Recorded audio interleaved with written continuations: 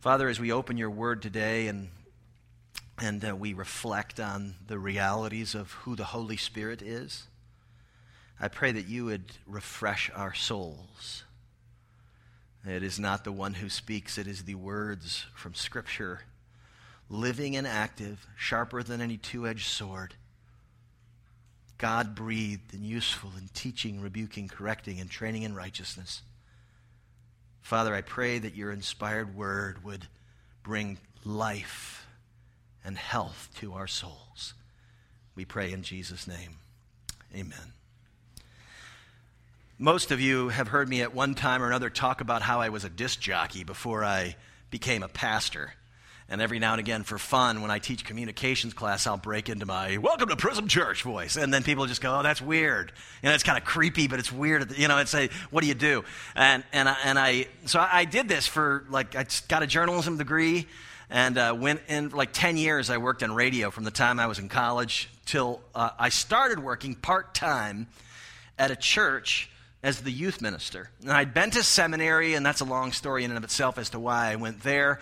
But I was at this church working as the youth minister, and I had told the elders and I had told my boss, the senior pastor, I'm going to do this for a little while because you guys have need of a youth minister, but I really see myself in radio and being kind of this personality guy. And I kind of had these visions of grandeur or delusions, depending on how much talent you think I really have. And at the same time, I started walking the life of a minister, and particularly a minister to youth.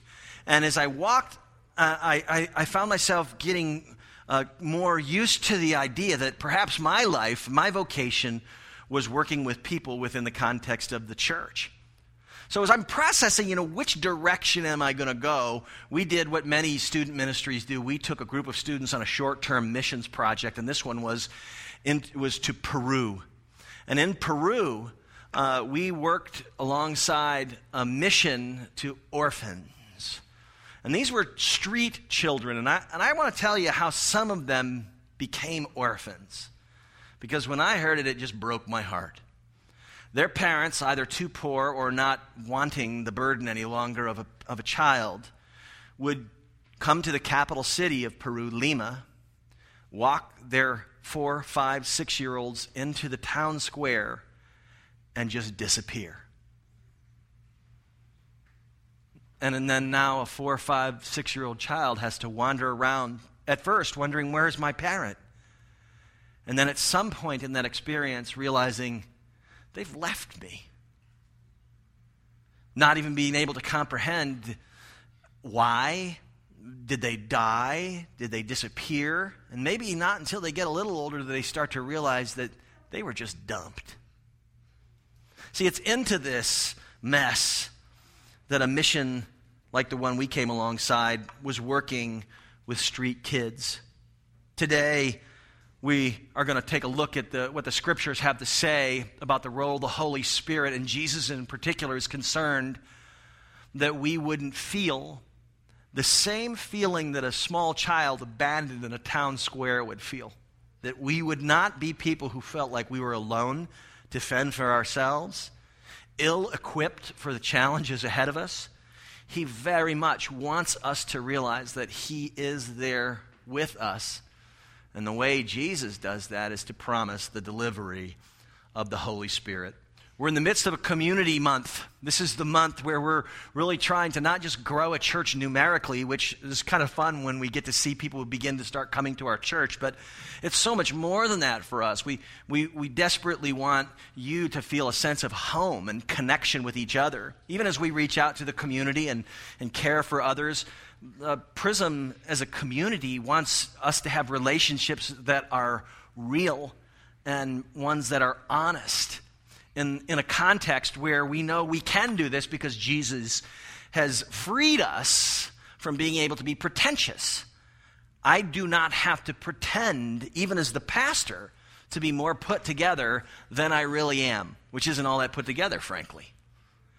A gospel community brings freedom. And today we're talking about the Holy Spirit's role and the necessity for the Holy Spirit to be involved if we're going to build spiritual community. Makes sense, doesn't it? If you're going to have spiritual community, you're going to have the Spirit's involvement. Larry Crabb, and this is the book that Brooks and I have read through and has inspired us to do this particular series. It's called The Safest Place on Earth. And it's by Larry Crabb. I'd encourage you to pick up a copy. You can get used copies on Amazon. That's how I got mine, because it's several years old, the book itself. Larry Crabb says this: if you want to prepare for involvement in spiritual community, acknowledge that no amount of knowledge and skill and effort will make it happen. No more than a short person can will himself to be taller. Growth, both within us individually and in our relationships, is a mysterious work of the Spirit. So we have to ask the question. I think if you're going to deal with the Holy Spirit, and you talk about the Holy Spirit, and we spoke last week, Brooks taught through the Trinity and the belief, the doctrine, the reality from Scripture that God is Father, Son, and Holy Spirit, three persons, one being. If we're going to proceed with the effects, the ministry, if we're going to understand the words of Jesus, it's going to be that we're going to have to understand how and who the Holy Spirit is. To that end, because if I actually took all the time to work through every description of the Holy Spirit that was in the Bible, this would be a really long service, and for those of you who are visiting, it would be the last time you came. So, to that end, I want to do two things. One is, you on your pew, and you'll have to share more than likely, there's a sheet that will give you a list of descriptors that I'm going to actually read through at mock disc jockey speed. All right, but I'm also going to include this in the weekly email blast. So one more pitch there for you filling out that card and making sure you check your email to make certain that the Prism email didn't get filtered into your junk mail. Who is the Holy Spirit? I'm going to read from this. According to the universally, and then when I say universal, I mean the Roman Catholics, the Eastern Orthodox, the Protestant Orthodox, agreed upon standard for Christian doctrine, the Nicene Creed, this is what it says: we believe in the Holy Spirit, the Lord, the giver of life, who proceeds from the Father and the Son. With the Father and the Son, he is worshiped and glorified. He has spoken through the prophets. The Holy Spirit is the third person of the Trinity. He is fully God. He is eternal, omniscient, omnipresent, and omnipotent. He is a person. Jesus called him a he, which is why we refer to him with a masculine pronoun. He clearly is spirit, which means that he cannot be compared to the male of the human species. So let's be clear about that as well. Although, because we were made in the image of God and the Holy Spirit is one in being with the Father and Son, mankind does share attributes with the Holy Spirit, as he is a person. Cults like the Jehovah's Witnesses, and no offense if you came here and you're a Jehovah's Witness, but historic Christianity would refer to Jehovah's Witnesses as a cult. And the reason they would do so is because they don't believe in the divinity of Christ. This isn't on the sheet. I'm throwing this in for fun. And because, principally today, they declare that the Holy Spirit is merely a force. Now, this is clearly out of step with Scripture and how Scripture characterizes him. If the Holy Spirit were a mere force, like the movie Star Wars, he would not speak, as he does in Acts 13:2. He wouldn't have emotions such as grief, read Ephesians 4:30, or a will of his own, 1 Corinthians 12:11. Muslims use John 14:16 to say that Jesus was talking about the coming of Muhammad, because the Greek word used for another actually means another of the same kind. So they would say he couldn't have been talking about a spirit, because Jesus did say another like me is coming. Now, the catch is that while this is true, what Jesus is again restating for us is that he and the Holy Spirit share a same kindness in that they are the same being. They are both deity. So, yeah, another of the same kind.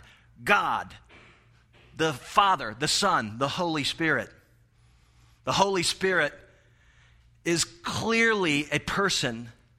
His names include God, Lord, Spirit, Spirit of God, Spirit of truth, eternal Spirit.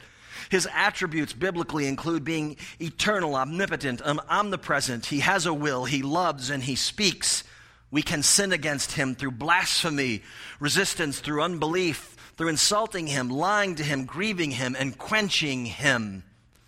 What does the Holy Spirit do? Scripturally, in Ephesians 2:18, he gives us access to God. In Luke 4:18, he anoints us for service. In Galatians 4:6 and Ephesians 1:17, he assures us. In 2 Peter 1:20 through 21, he authors Scripture. In John 1:23 and 24, he baptizes. In John 3:3 through 6, he births new believers. In Acts 13:24, he calls and commissions. In 1 Thessalonians 3:13, he cleanses. In John 16:9, he convicts us of sin. In Genesis 1:2, he creates. In Luke 24:49, he empowers believers. In Acts 2:4, he fills believers. In 1 Corinthians 12:8 through 11, he gives gifts to believers. In John 16:14, he glorifies Christ. In John 16:13, he guides in truth. In Romans 8:26, he helps our weakness. In Romans 8:9 through 14, he indwells believers. In Ephesians 6:18 and Jude 20, he inspires prayer. In Romans 8:26, he intercedes for us. In 1 Corinthians 2:1, he interprets Scripture. In Romans 8:14, he leads. In Romans 8:2, he liberates. In Galatians 5:22 through 23, he molds godly character. In Romans 8:11, he raises the dead. In Titus 3:5, he regenerates believers. In Romans 15:16, he sanctifies. In Ephesians 1:13 and 14, he seals. In Ephesians 3:16 and Acts 1:8, he strengthens. In John 14:26, he teaches. In John 15:26, he testifies of Jesus. In Romans 8:2 through 4, in Galatians 4:6, he gives us victory over the flesh. And praise the Lord, in Philippians 3:3, he helps us to worship. This is the Holy Spirit. He is personal, and he is a permanent presence, and he is the source of all community life. And from Jesus' words in John 14:15 through 20, I just want to point out a couple quick things today. Okay, the first is this: the Holy Spirit advocates for us from within us. All right, listen to what Jesus said here in John 14, verses 16 through 17. And I will ask the Father, and he will give you another advocate to be with you, to help you and be with you forever, the Spirit of truth. The world cannot accept him because it neither sees him nor knows him, but you know him, for he lives with you and will be in you. The Spirit, the Holy Spirit, is our advocate. And the Greek word here is the word paraclete, or one that comes alongside and gives comfort, which is why some translations of this passage say that the Holy Spirit was referred to as the Comforter. The comprehensive role of the Holy Spirit is to compassionately advocate for us before the Father for continued grace and strength in our weaknesses.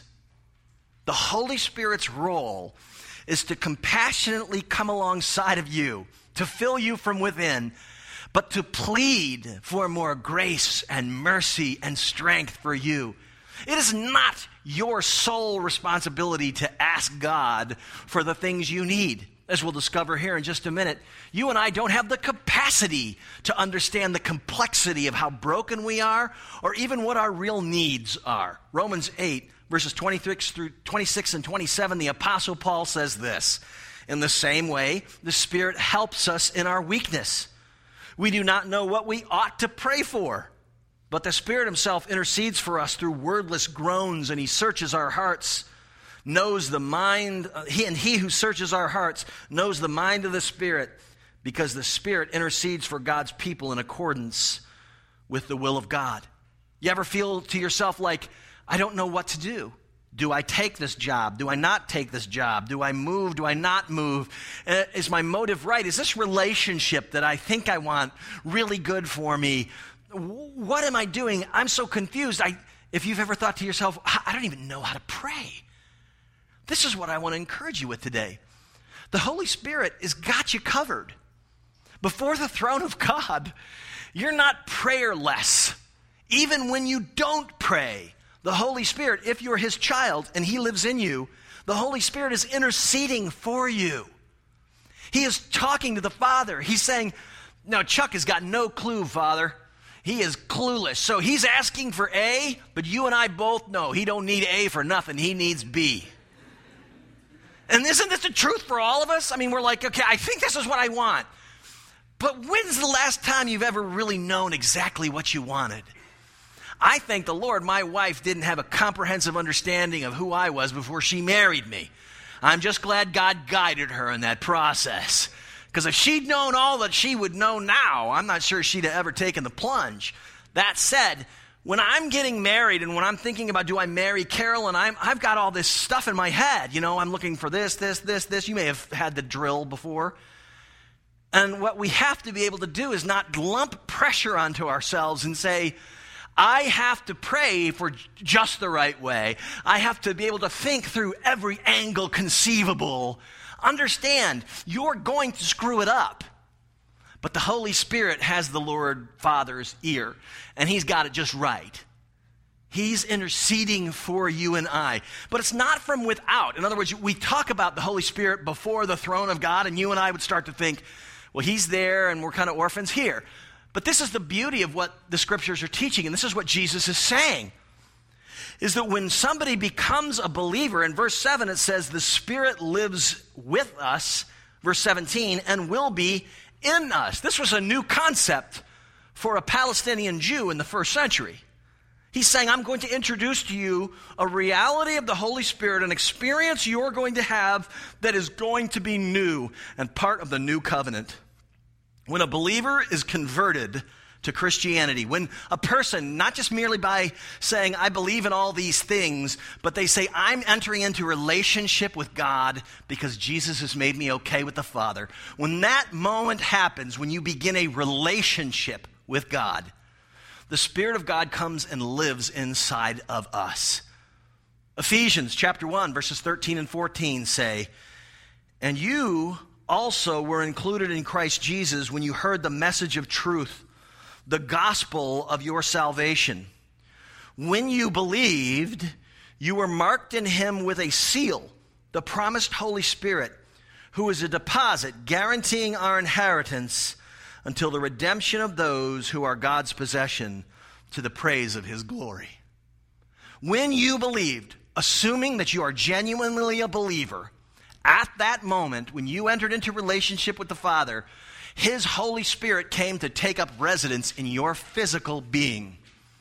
Now, there are other metaphors that the New Testament uses for this very experience, and one that's become kind of the parlance of our culture with regards to our bodies being a temple. That actually comes from 1 Corinthians 6:19, and what the Apostle Paul is saying here is, do you not know that your bodies are temples of the Holy Spirit who is in you, whom you have received from God?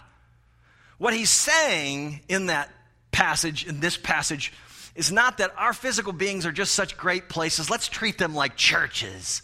Let's treat them like big Mormon temples with gold statues at top. Polish them and spit them up and keep them in good shape. What he is saying is that in the Old Testament, the Jewish believers encamped around the tabernacle. They surrounded it. The tabernacle was the very center of their community, literally. And the Holy Spirit lived. They actually watched the smoke, the fire, the presentation. They knew the presence of God was in the midst of their community by virtue of his presence in the temple. What the Apostle Paul is saying is that once somebody becomes a follower of Christ, walking in relationship with him, they are indwelt with the Spirit. You literally become a tabernacle that houses the Holy Spirit in the same way. You are a temple. The Spirit lives in you. You no longer have to go to church to get the Spirit. The Spirit goes with you everywhere you go. He never leaves you. He never leaves you as an orphan. The Holy Spirit lives in each of us just as he lived in the tabernacle of the Israelites, smack dab in the middle of them. The Spirit's presence has always reinforced that God is to be the center of our lives and our communities. And now more than ever, his presence in all of us reinforces that concept. We are a tabernacle of the Holy Spirit. He is the center of each of our lives. And the Holy Spirit's work in each of us is that which pulls us together. And it's what community life is all about. And it's what so many people are missing. As Brooks talked last week, we were made in the image of God, who himself is a community from all eternity, Father, Son, and Spirit. And if you, like me, for any number of reasons, may find yourself hiding from interaction with others, you are running against a fundamental way that you were made to operate. And it's not just the people like real close to you. You are called to be a part of a community of people. And the way that starts to make sense is when you can connect the dots. That you have the Holy Spirit living in you, and you have the Holy Spirit living in you, and you. And together, we are drawn to this place where we are not the center of community. We're not even the center of our own lives. Our lives become God's. And community is the means that we see that again and again. When I was in Peru with this team of people from our church, it was a group of about 30 high school students. And usually, it was a small church, and I was the youth pastor, and I kind of like administrating and vision casting, and I have control issues. So I usually like to be the guy that did all the things and set up everything. You know what I mean? I'd like to do all the check-in and make sure the flights are right, because I'm not going to trust anybody to make sure that we got the flights and that everybody's on time. And because it was such a large group of students, and because a really good friend of mine, Jim Patrick, said, I'm going to come along on the trip, and I'm going to let you just hang out with kids. And I'm going to take care of all the administrative stuff. He was really good, and I could trust him. And he was a friend. So I said, okay, good. And I spent the better part of a month just hanging out with students, just pastoring them, being in their life, being a part of their conversations, not worrying about the taxis or the buses or the plane rides, or is it time for dinner, and do I have to scoop everybody up and get them into the mess hall? I just was a part of community life, and I made myself available to students, and they'd say, can I talk to you for a few minutes? And I'd be like, yeah, I got nothing but time. And I'd sit down, and that process of community life is what made me come back to the United States and say, I'm done with radio. This is what God's called me to do. He's called me to be involved with people's lives. Now, some people have to be in radio, not many anymore, mind you, but it doesn't mean you have to be in ministry. This was my journey and my vocation. What my point is that community life is what provided the context for me to understand what my gifts were and where I should work. I wasn't off in some ivory temple seminary deciding, where do I serve you, Lord? It was right in the middle where I went, this fits. This is what I'm good at. This is kind of what God made me to do. I'm done with radio. You and I have the great comfort to know, and I know now looking back, that I may have been praying, oh Lord, give me a media ministry that is so expansive that I would be impressive to mankind. The Holy Spirit was kind of chuckling in his intercession time with the Father and saying, you know and I know that is the worst thing in the world that Chuck could have, and that what he really needs is to be guided and directed this way. And so for me, it was a time where I began to understand that the Holy Spirit cared enough about me to pray to get me not what I thought I wanted or a vision that I had for my own life and wonderful creativity and fame, but instead, he loved me enough that I could roll with the punches and believe that he was going to get me where I was supposed to be, because he was interceding for me. And he's doing the same for you, friend. If you're his child, he is interceding for you, advocating for you from within. The second thing the Holy Spirit does, according to Jesus' word, is he assures us that we won't be alone. Verse 18, I will not leave you as orphans, I will come to you. Before long, the world will not see me anymore, but you will see me. Because I live, you also will live. And on that day, you will realize that I am in the Father, and you are in me, and I am in you. Jesus is telling them, I'm going to die, but I'm going to come back to life. And because I'm going to come back to life, you are going to live. And the way that's going to happen is the Holy Spirit is going to come and take up residence in us. Jesus is addressing these disciples who've been hanging out with him for 3 years. It's a very exciting time. They believe he's the Messiah. In their minds, they got a notion of what that is. Things are looking really up for them. Socially, they've gone from being kind of like middle to low class Fisher types, and now all of a sudden they are in the big show. Things are going swimmingly for this gang. And then Jesus announces to them, I'm going to be leaving. And they get really kind of downtrodden. They're just, oh no. You can imagine how they feel. It would be like a kid who is being escorted into a town center, and the parents saying, I'll be back in just a minute. I'm going to go get something, and then just disappearing. This awful sense of, what are we going to do if you're not here? What am I going to do? And Jesus uses the terminology very specifically, very pointedly, and says, I promise you, I will not leave you as orphans. Don't know about you, but there are times in a city of millions, tens of millions of people, where I feel more lonely now than I have ever felt in my life. Came from a relatively mid-sized town. A friend of mine is here this week. I'm talking about Tallahassee a lot, and she happens to be here.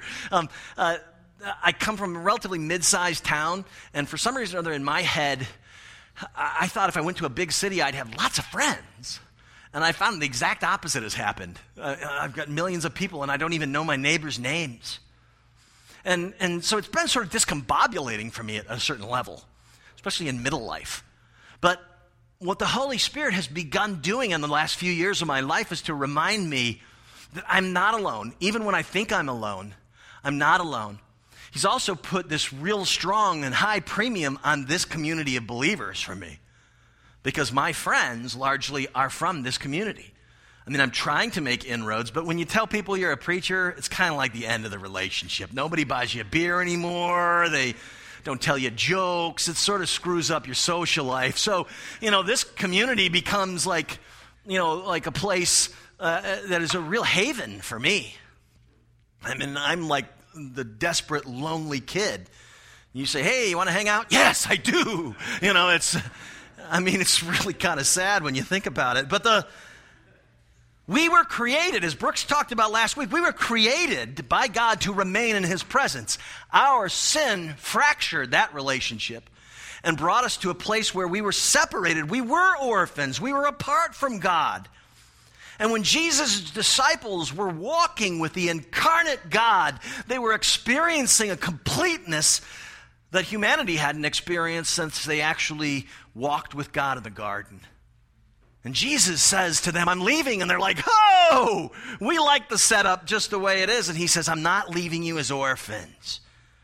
And then he introduces to them that the Holy Spirit is going to live in them. The heart of God is that we would be connected to him and to each other. We were made for it. Jesus' commitment is that he would not leave us as orphans. We need a Father who is present. And through our union with the Holy Spirit, we are connected with the Father, the Son, and each other. Verse 20, on that day you will realize that I am in the Father, and you're in me, and I am in you. This is the reality for you. If you are a genuine believer and follower of Christ, the Holy Spirit, described in detail on your Who is the Holy Spirit sheet, lives inside of you, intercedes for you, and has created community where you are connected to the Father and him, whether you know it or not. Jesus understood this too, because it's a challenge. He even tells, before long the world will not see me anymore, but you'll see me. Because I live, you'll also live. What does he mean?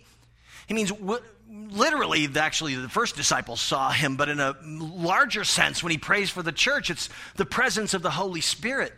We see Jesus manifest in each other. To cheat yourself out of that is what you do when you say, I'm going to be this isolated Christian who connects with no one.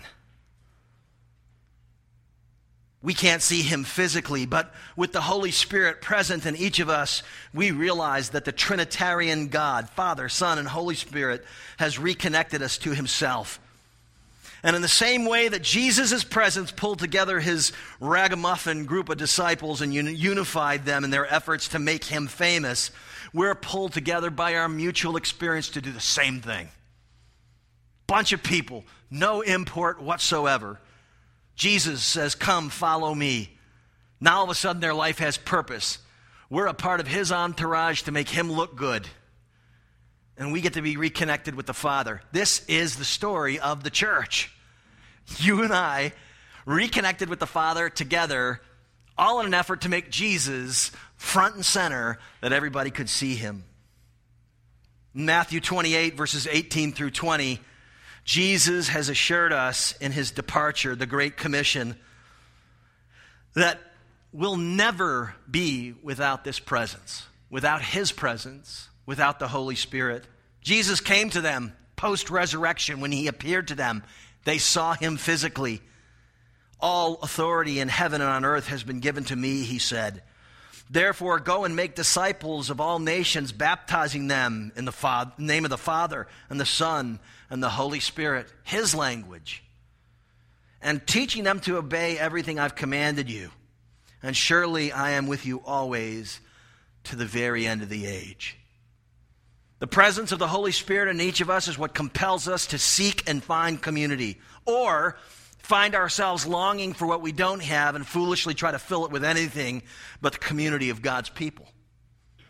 If one doesn't grasp that God is himself a community of three persons in one, nor comprehend that the third person of that deity resides physically in the bodies of each believers, they won't sense that there is a real value to them and to others in connecting in community. As is always the case with believers, we forget how valuable it is. That's why in the book of Hebrews chapter 10, the apostle writes that we are to not get in the habit of stopping meeting together.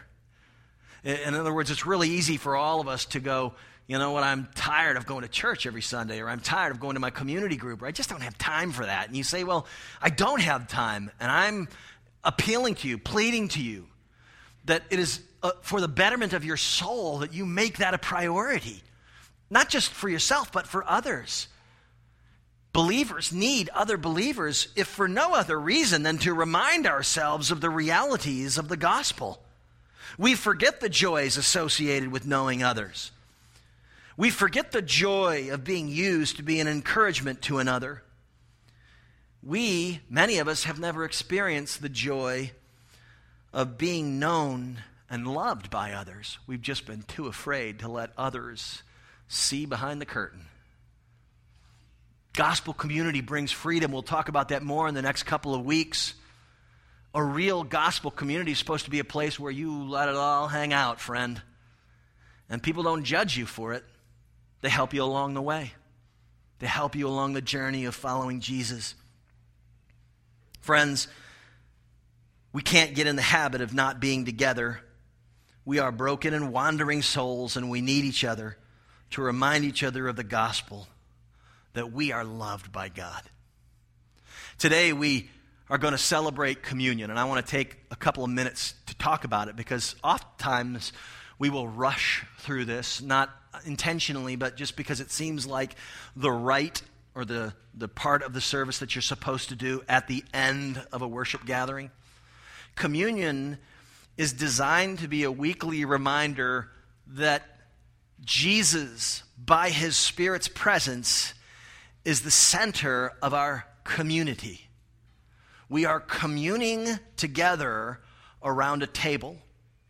There's nothing I enjoy more, and you can ask anybody, than going out to eat and sitting around a table and talking for hours, particularly if it's a sports bar. I get thrown out of sports bars, not because I'm drunk, but because it's closing time and they're like, dude, get a life. I mean, that's really how it goes for me. I just absolutely love the communal aspect of those places. I love hugging strangers when their team gets a touchdown and they're looking for somebody to grab. I just love it. This is community life. And you see, we're in a place where every week we have a communion table. It is a buffet.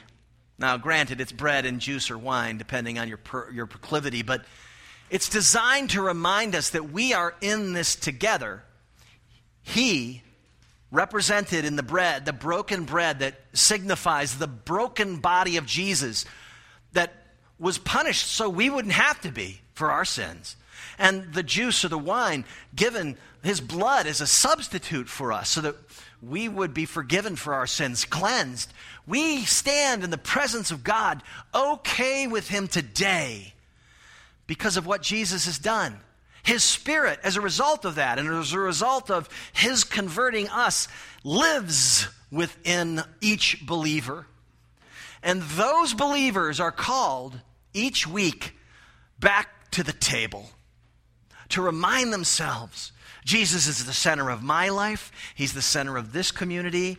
This is not about my fame. This is not about my comfort. That was Judas's problem. This is about making Jesus famous. We're just part of His entourage. We're here to make Him known. And the joy of that is that along the way, we get to remind each other how much He loves us. So today, I'm going to pray. Isaac and the guys are going to come while I'm praying and begin to play and lead in music. And when you're ready, you come. And you come to Jesus and you say, I want once again to recognize the centrality of your presence in my life. That may mean that you have to say you're sorry for some things. I know I do. But He's there with grace and mercy to help you in your time of need. And if you're not a believer in Jesus and you say, this is going to be awkward, I'm the only one in my pew that's not going to get up and go take the bread and the cup. Friend, we want you to understand in the bulletin, there's some information about how you could actually become a Christian right now and then join us at the table. But understand, if you come to the table, what you are saying to everybody around you is, I follow Christ. I've surrendered my life. It's His. He is the one that is the center of my life and my community. And we'd love for you to join us in that endeavor. So let's pray that God would bless this time where we respond to Him by calling out to Him to fill us. Father, your Spirit lives here with us. We thank you. Your word is clear that we are loved by you eternally, filled by you at the moment that we believe. And I would pray today as we come to the table and we take the bread and we dip it in the wine or the juice, and we remember, Jesus, what you did to make us acceptable to the Father, that it would serve to fill us with such joy, to think that we can know and walk with you the way we were intended to, and that you graciously haven't left us as orphans. Fill my friends and I today with a sense of your presence, that we would know and be at rest that you care for us more than we could ever imagine. In Jesus' name we pray. Amen.